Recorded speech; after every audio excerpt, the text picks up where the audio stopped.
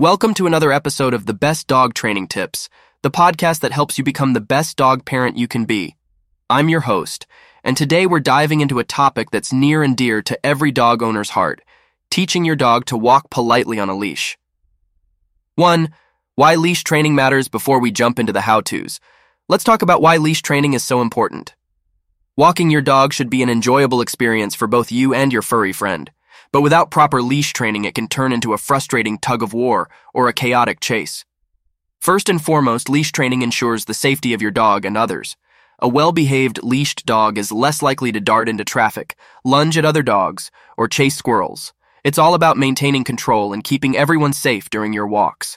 Secondly, leash training fosters a strong bond between you and your dog. When your dog learns to walk calmly by your side, it reinforces your role as the leader and builds trust. Plus, it's an excellent way to expend your dog's energy and prevent behavioral issues caused by pent-up energy. 2. Starting with the right equipment. Now let's get into the nitty-gritty of leash training. The first step is to ensure you have the right equipment. A sturdy, well-fitted collar or harness is essential.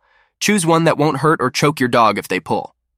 Additionally, a standard 6-foot leash works best for most dogs. Many people prefer using a front clip harness because it discourages pulling and redirects your dog's attention back to you. Whatever you choose, make sure it's comfortable and appropriate for your dog's size and breed. 3. Basic training techniques. Once you have the right equipment, it's time to start leash training. Here are some basic techniques to get you started. Positive reinforcement. Use treats, praise, and love to reward your dog for walking politely on the leash. Dogs respond well to positive reinforcement, and they'll quickly learn that good behavior brings rewards. Short sessions. Keep your training sessions short, especially in the beginning. Aim for 10-15 minutes so your dog doesn't get bored or frustrated. Consistency. Be consistent with your commands and expectations. Use the same words for commands like heel, stay, or leave it. This helps your dog understand what you want. Walking technique. Hold the leash loosely and keep it short. The leash should have a slight curve, not be taut. This allows your dog some freedom, but also ensures you maintain control.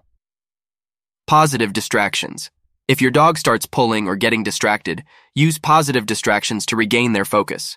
Show them a treat or a favorite toy, and use it to lure them back to your side. 4. Dealing with common issues. Leash training isn't always smooth sailing, and you might encounter some common issues. Here's how to address them. Pulling. If your dog pulls, stop walking immediately. Wait for them to return to your side, then reward them with treats and praise. Repeat until they understand that pulling gets them nowhere. Distracted behavior. Dogs are naturally curious. If your dog constantly gets distracted by smells or other dogs, work on their focus. Use treats or toys to redirect their attention back to you. Reactive behavior. If your dog barks or lunges at other dogs or people, it's crucial to socialize them and practice calm behaviors. Consider professional training if this issue persists. Stopping or sitting. Some dogs may stop and refuse to move while on a leash. Encourage them with treats and gentle, encouraging words. Don't pull or force them to move, as this can create negative associations with the leash. 5. Practice, patience, and consistency. Remember, leash training takes time, patience, and consistency. Practice these techniques regularly and gradually increase the duration of your walks. Be patient with your dog, and always keep training positive and enjoyable for both of you. That wraps up our episode on teaching your dog to walk politely on a leash. Leash training is an essential skill for every dog owner, and it's a great way to strengthen your bond with your furry companion. Thanks for tuning in to the Best Dog Training Tips. If you have any questions or topics you'd like us to cover in future episodes, feel free to reach out. Until next time, happy walking, and may your leash be loose and your tails wagging.